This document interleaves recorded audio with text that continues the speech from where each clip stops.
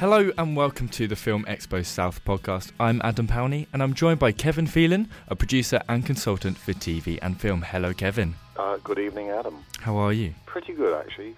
We're going to kick it off. As you're a producer, Kevin, how would you define the role of a producer?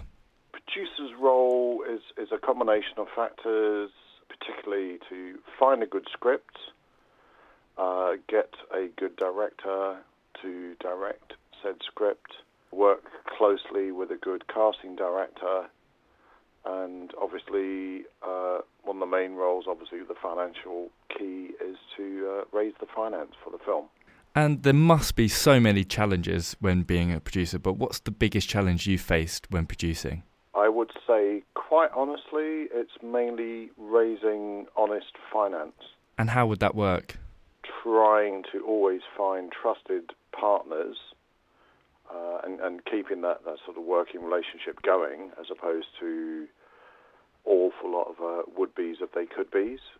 There are an awful lot of people who just sort of see it as a way to write off their tax or possibly defraud HMRC, which has happened, unfortunately, quite a lot in the last 4 or 5 years.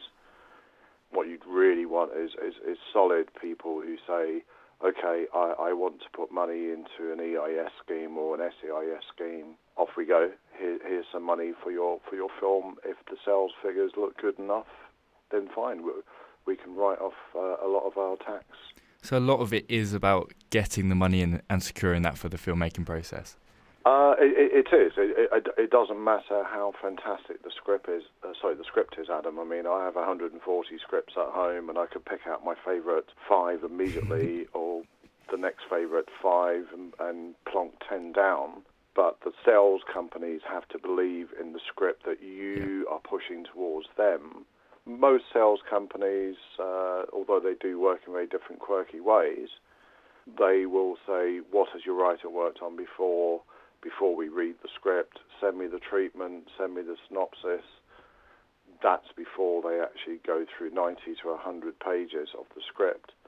And if you've got the sales, it's kind of a chicken and egg situation. If the sales company is on board, then the investors feel happy, but with a slightly cynical hat on, which I think all producers have to have.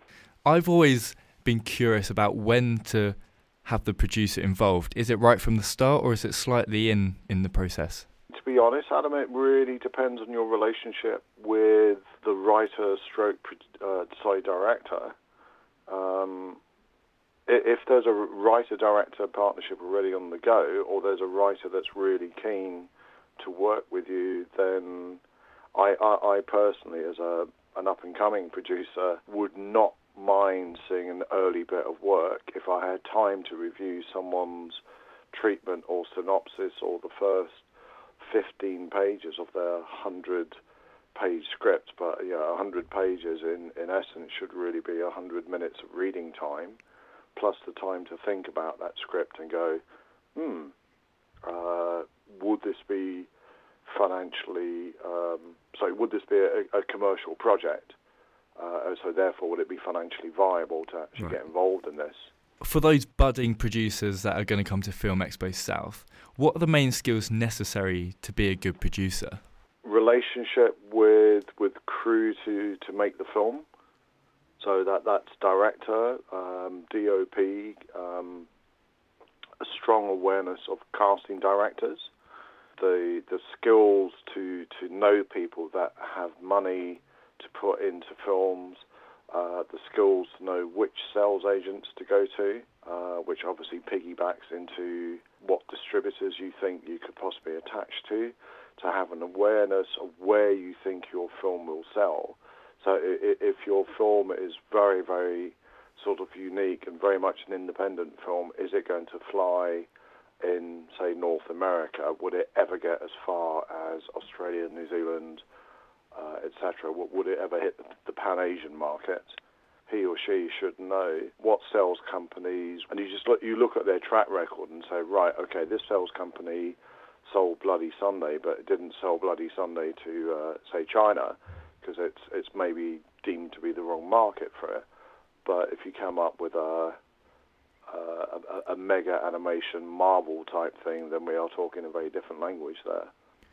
And then it all comes down to the final project. You've seen it all the way through, beginning, middle, end, the whole process. How would you measure when a film is successful? Is it to do with the money, or is it other factors?